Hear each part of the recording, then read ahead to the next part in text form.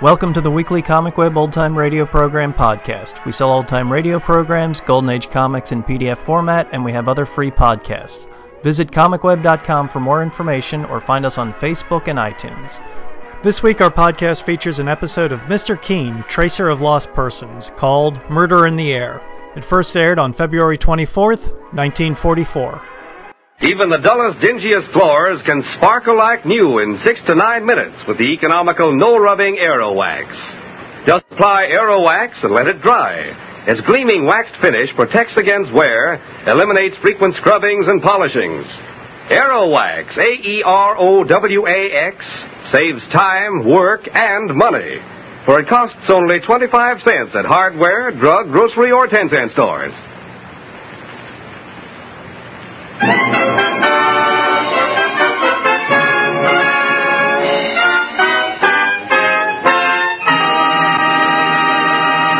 Mr. Keen, Tracer of Lost Persons, is on the air.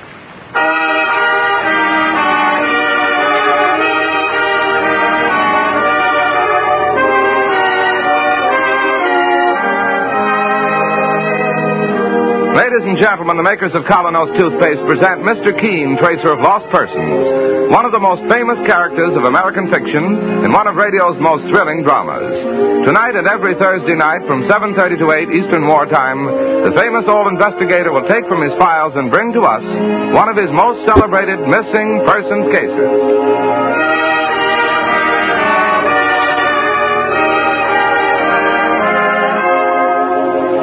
To have a charming, attractive smile, teeth that feel fresh and clean, resolve right now to use Colonos, a high-polishing toothpaste.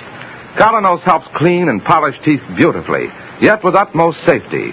Colonos has a refreshing, minty flavor you're bound to go for, because it leaves your mouth feeling fresh as a daisy. Get Colonos. K-O-L-Y-N-O-S. Colonos toothpaste tonight.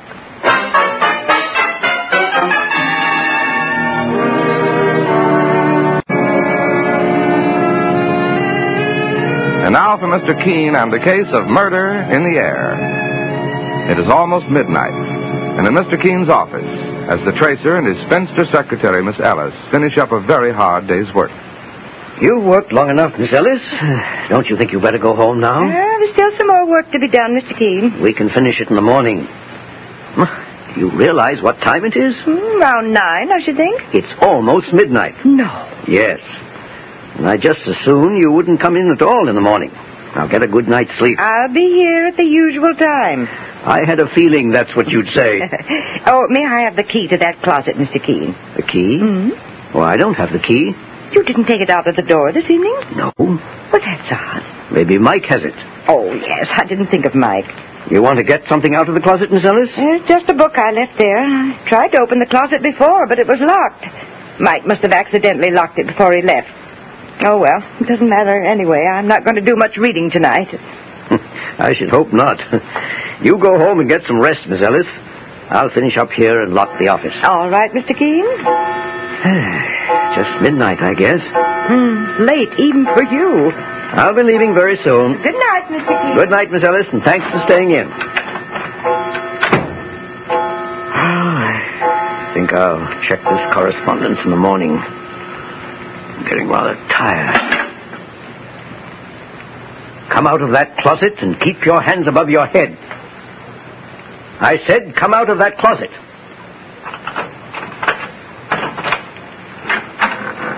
Well, good evening.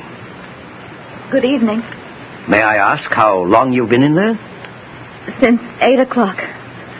There was no one in the office when I came in, And you waited in the closet because it was so convenient, eh? Please, Mr. Keen, I know what you're thinking, but I'm not a thief, I swear it. What is your name, young lady? Barbara Halliday. And your business here? I had to see you, sir. I have a telephone and a secretary. I usually make my appointments with her. I was going to wait here in the office, but when I heard someone trying the outside door, I became frightened. That's why I hid in the closet. What frightened you? Mr. Keen, do you know what it's like to be marked for murder? Please sit down, Miss Halliday. Thank you. You'll help me, won't you, Mr. Keen? I have no one else to turn to. My real job in life is helping those who've had a loved one suddenly or mysteriously disappear. There are thousands of real missing persons cases every year in this country. I know there must be a great many, Mr. Keene, but I saw your name in connection with the Bennett murder case, the singing star at the Palladium. Well, that's true. In that case, I've been asked by a man who loved that girl to try to find her when she disappeared. But I found her murdered. Mr. Keene, do I have to wait until I'm murdered to get you to take my case? Very well put. Of course you don't, my dear. I have money, inherited when my sister died. I can pay you whatever your charge is. The money is not important. I happen to have all I need, and I'm an old bachelor. But go on now with your story. Well, Mr. Keene, I live in Cleveland.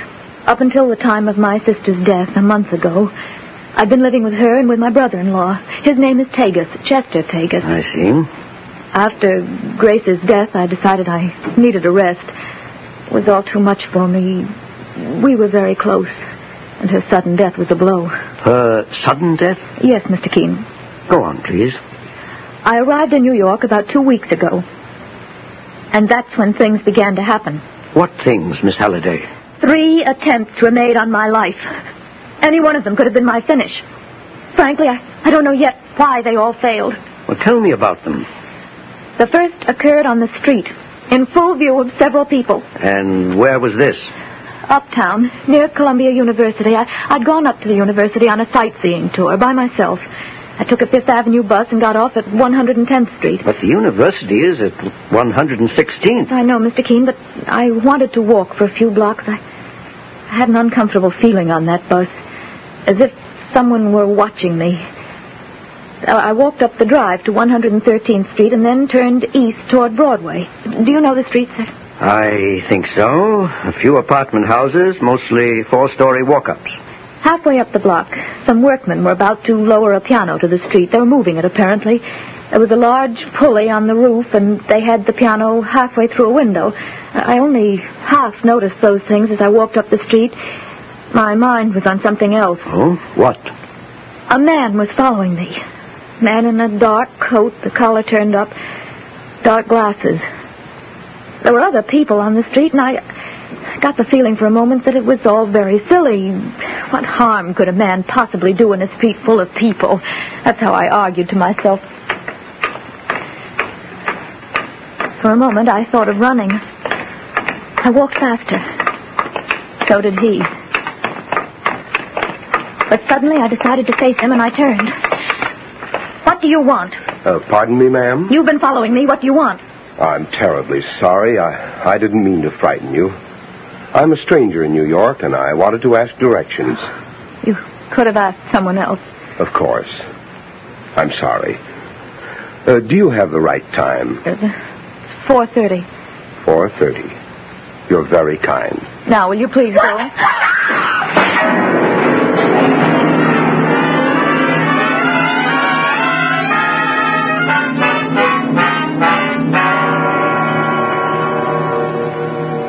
It was the piano, Mr. Keene.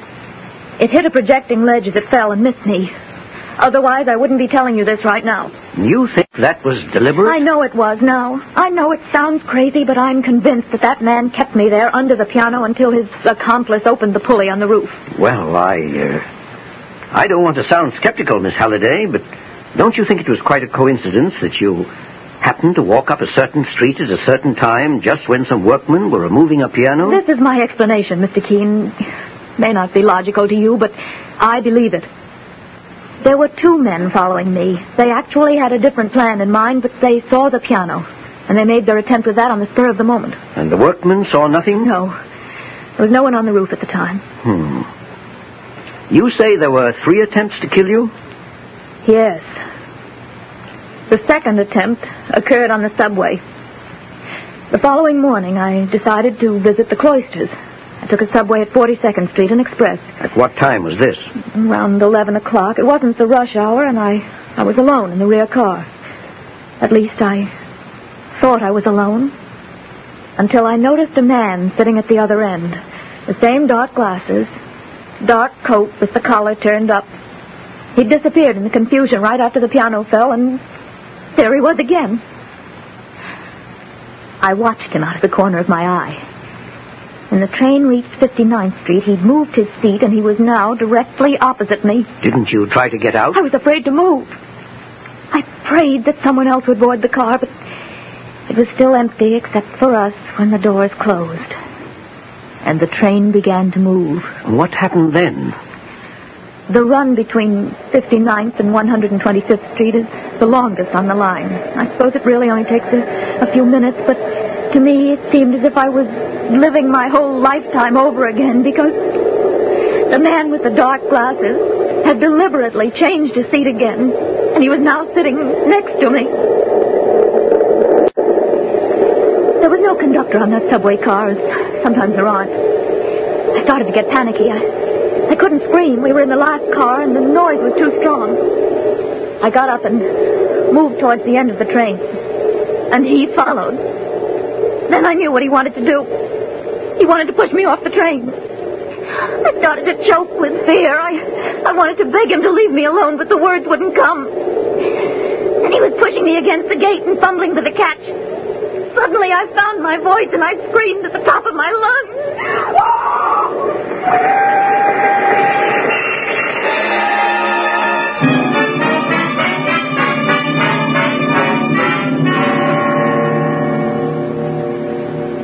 Later, I opened my eyes and found a conductor looking down at me. I'd fainted. My enemy was gone. Was there an investigation? No, I didn't tell anyone what had happened. I just took a cab home as quickly as I could and went to bed. The next day, I was ill from fear and anxiety. Every time I heard a footstep in my hall, I thought it was the man with the dark glasses. You kept to your room then for several days? Yes, I had my meals sent up. The only one I would admit was the waitress who brought my food from the restaurant downstairs. Where were you living? In a brownstone house on 37th, Mr. Keene. I've since changed to a woman's hotel with Charlotte. Yes. Go on. Well, at the end of 3 days, I began to get hold of myself again. I felt stronger, and I decided to leave town as soon as I could. And then one evening, Marion, the waitress, brought my dinner as usual. Who is it? Marion, ma'am. Oh, just a moment, I'll let you in. How are you today, Miss Halliday? Fine, thank you much, Betty. I got you some tasty stew. Irish stew. I'm sure you'll like it. Thank you, Marion. Oh, my goodness, you've been leading a hermit's life up here. No friends, no fresh air, no movies. I didn't miss the movies so much, but fresh air, I could certainly use some of that. Why don't you go out for a walk after dinner? No, I don't think so. Oh, but it's so nice out, and you'll feel fine after you have that lovely dinner. Wait till you taste that stew. I had some myself, and it's super. I'll bet it is. Do you want me to uncover it for you? No, thanks. I'll do it. Stew does look good. There's hot potatoes under the other cover. Oh, they look nice, too. And under that third dish, I guess they must be the peas. Oh, thank you very much. What is it, Miss Halliday? In the dish, Marion. Oh, it's a spider. A dead spider. Do you know what kind of a spider that is? They call it the Black Widow. The deadliest in the country.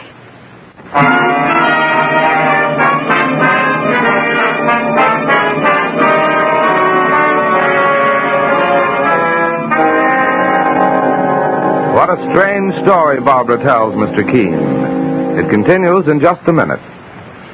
Mr. Keene is broadcast to you by Colonos Toothpaste. After all is said and done, all any dentifrice is supposed to do is clean your teeth. Thousands of folks like you and me have found that Colonos, the high-polishing toothpaste, does that job thoroughly and safely. And Colonos does a real job in helping remove surface film from teeth. Safely, quickly, it helps brush away that clouding surface film, which often hides the true beauty of your smile. It leaves your teeth shining clean, looking their loveliest. Run your tongue over your teeth, and you feel the difference. Look in the mirror, and you see the difference. What's more, you'll be delighted with the pleasant, minty taste of Colonos. You'll find it leaves your mouth feeling cool and fresh as a May morning. If you do not already use Colonos toothpaste, won't you try it soon? That's spelled K-O-L-Y-N-O-S. Colonos toothpaste. Now back to Barbara and Mr. Keene. You say the spider was dead, Miss Halliday? Yes. It may have been dead when it was placed there. I don't suppose the waitress knew anything about it. She was just as frightened as I was. See, I have a theory, Miss Halliday. I don't believe anyone was really trying to kill you. If they wanted you dead, they could have accomplished it in the subway or in some other less complicated way. But you do believe all this has happened to me? You don't think I'm making it up? No, my dear. I believe you. But I think they've all been merely attempts at murder, attempts to frighten you. But why? That's what I'm going to find out. Now, you say you're living at the Charlotte? Yes, sir. You believe you're safe there? Safe as I could be anywhere. Well, suppose I see you home now. I must say this is one of the most peculiar cases I've ever had. And if it's in my power, my dear, I'll solve it for both of us.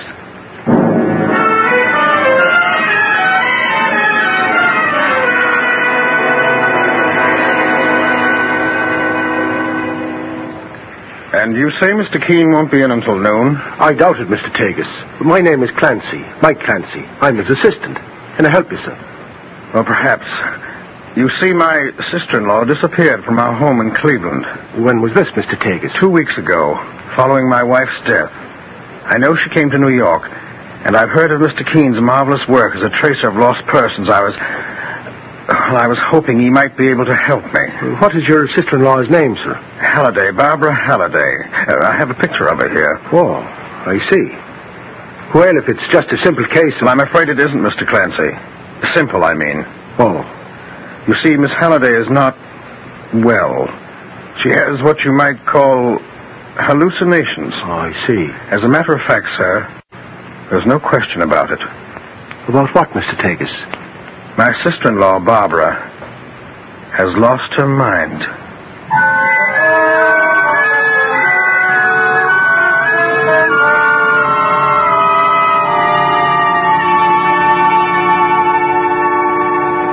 So he said she'd lost her mind, Mike? Yes, Mr. Keene, sir.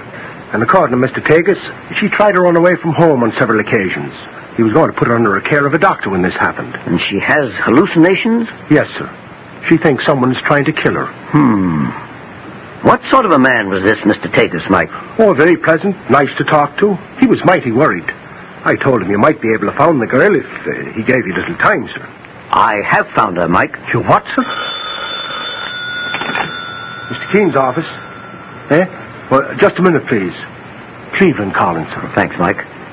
Hello? Oh, yes, Inspector. You received my wire? Well, it's just a hunch. I suggest you call the coroner and consult with him. Yes. Yes, you can reach me here in my office. Very well, Inspector Bragg, and thank you. What's this all about, Mr. Keene? I can't explain now, Mike, because all the pieces don't fit. But I'll try to give you a slight idea of what's been going on while we're on our way. On our way where, sir? The Charlotte Hotel. I'm going to make an offer to Miss Halliday, and it's probably the strangest offer that's ever been made to anyone. Let's go, Mike.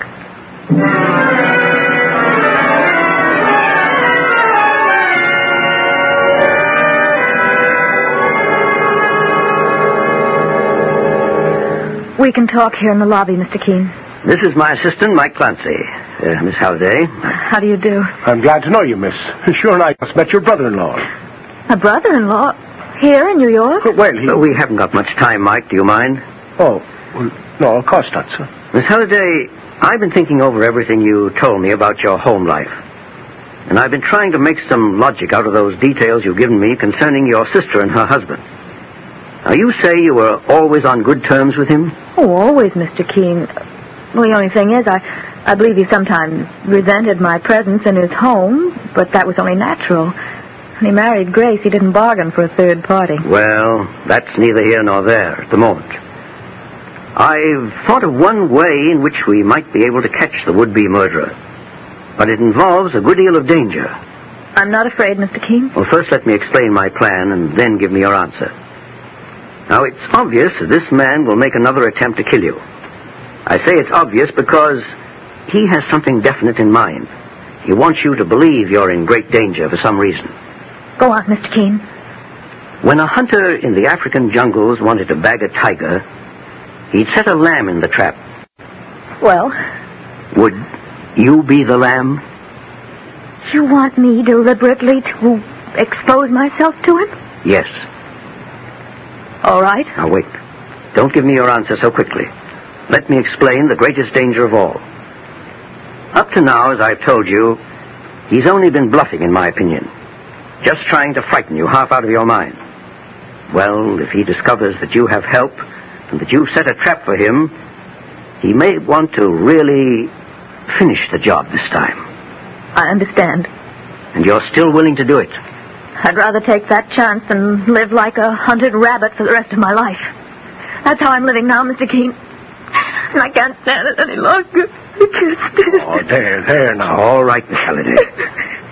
We're going to help you, I promise. Now, here is the plan.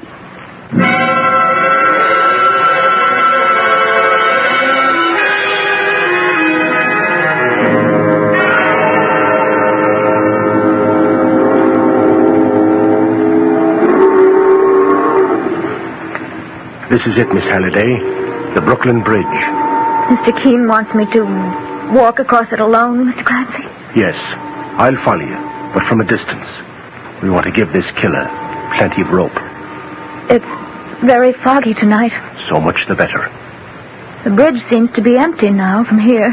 People don't usually walk across it on a night like this. There's plenty of traffic going across in cars, but, well, they won't do you any good in case you get into trouble.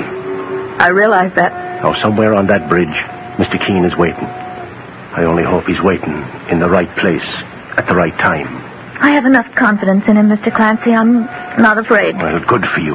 Be steady now, and keep your wits about you. You can rest assured that Mr. Keene will be there when you need him. Well, goodbye, Mr. Clancy. No, not goodbye. Just till we meet again. And good luck, miss.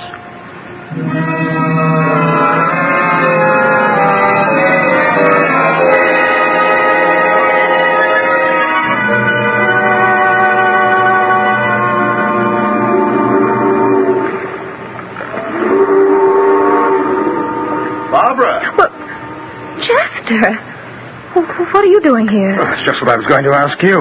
Oh, I was just walking. My dear, do you realize how I've been searching for you? I've combed New York. I'm sorry I left so suddenly, Chester. I didn't mean to worry you. Haven't you been well, Barbara? Yes, I've been... This is just about the most peculiar meeting I've ever had. Is it? Whoa, don't you think it's a coincidence? To meet on Brooklyn Bridge in a city like this? Well, no matter. Come, we'll go home, Barbara. No, I can't go home. What do you mean? Chester, I can't explain now, but someone's been trying to kill me. What? I know it sounds crazy, but I have absolute proof. Have you? And someone is going to help me find this man. Who, Barbara? I can't tell you that. But you say you have proof. Yes, I'm going to the police tomorrow as my benefactor and... Wait. Just stop here for a moment. Why? I have very bad news for you, Barbara. What is it? I'm the one who's been trying to kill you. You're joking. Was the piano a joke? Or the subway? Chester... Don't scream. It won't do you any good. There's no one about. Please, Chester, don't look at me like that. Your eyes. Chester, you're mad. We're in the middle of the bridge. It's a long drop from here, my dear. They say Steve Brody did it. But I don't see how he could have managed it and lived, do you? No. You have $50,000 in trust, Barbara, which will go to me. Keep away from me, do you hear? Goodbye, Barbara. Get out of my way. Mike, he's headed your way. You won't get far, sir. We've got you between us now, Mr. Tagus, and there's no escaping. No funny business now, mister. This gun really works. Stand back, you hear? Stand back! He's climbing the rail. He's going to jump. Stop him, Mike. I'll get him. I've got you, Tagus. Don't try to pull a Brody on me. Get away from me. Get away from me. Oh, no, you don't. I got you, and I'm saving you for the police, me fine, feathered friend.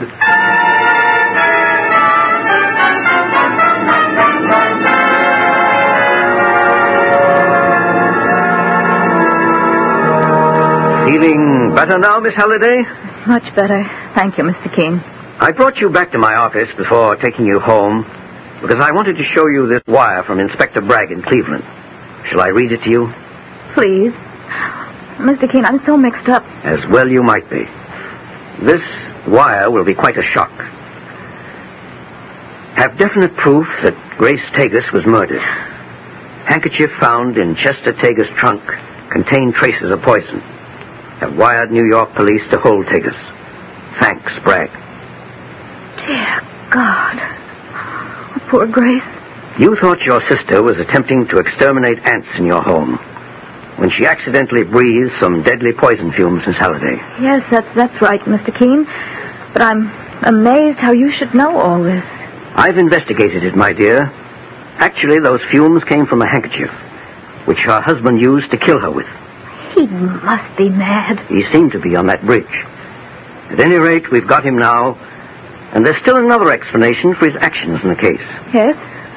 Did you ever hear of a codicil in your mother's will which stated that her money was to go to her eldest daughter, and then to you should your sister die, providing the beneficiary was sane and completely capable of handling the financial affairs of the family? But no. I wasn't present at the reading of the original will. Well, your brother-in-law was. I've contacted the family lawyer, the man you told me about the other day, and he gave me enough information to come to certain very definite conclusions. It was then that I began to realize that someone was trying to drive you mad, Miss Halliday, and I suspected that someone was Chester Tagus. Well, apparently I was right. He would have been next in line for the money with you in the asylum. But now he'll have to face the charge of the murder of your sister. Oh, Mr. Keene, how can I ever thank you for what you've done for me? It's not necessary to thank me, my dear. The thanks I receive from seeing that justice is done is quite enough. You can go home now, Miss Halliday, with no fear or foreboding. I can assure you now, there'll be no more murder in the air.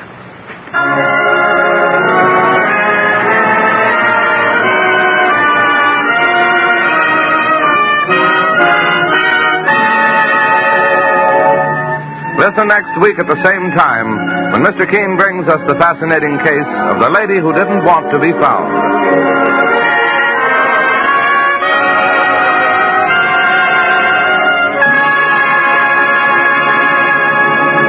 Have you noticed any change in the taste of your dentifrice lately?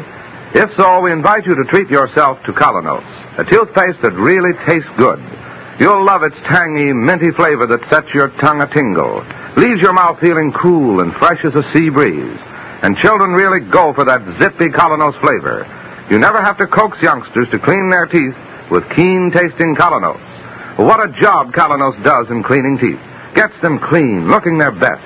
That's because Colonos is a high-polishing toothpaste. Its action on teeth is like a jeweler's polish, removing tarnish from precious silver, because it helps brush away masking surface film. Colonos leaves your teeth shining clean. Ask your druggist for Colonos, K-O-L-Y-N-O-S, Colonos toothpaste tonight. You'll be glad you did.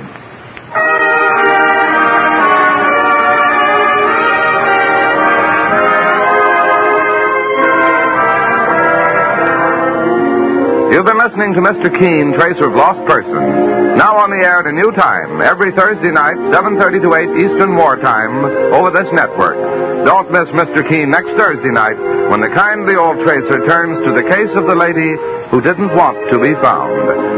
This is Larry Elliott saying good night for the makers of Colonos toothpaste, and inviting you to listen to Friday on Broadway at 7:30 p.m. Eastern Wartime, over most of these stations tomorrow night.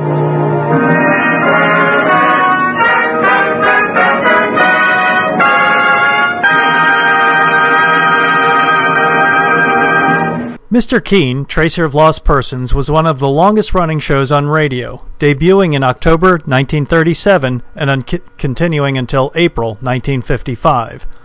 Keene, played originally by British actor Bennett Kilpack and later by Philip Clark, originally focused on tracing lost persons, but as the format shifted over time, Keene's work branched out to solving homicides. With the assistance of his sidekick Mike Clancy, played by Jim Kelly, Keene blithely ignored statutes and laws to solve his cases. The rough work was left to the dim but loyal strongman Kelly. The show is known for its theme song, Someday I'll Find You, and additionally notable for its idiosyncratic dialogue, in which each speaker mentions the full name of the person to whom he is speaking, which makes it especially easy for the listener to follow the flow of the conversation. The popularity of Mr. Keen is attested to by the memorable parody of the show by noted comedy team Bob and Ray, entitled Mr. Trace, Keener Than Most Persons. Thanks for listening, and we'll catch you next week.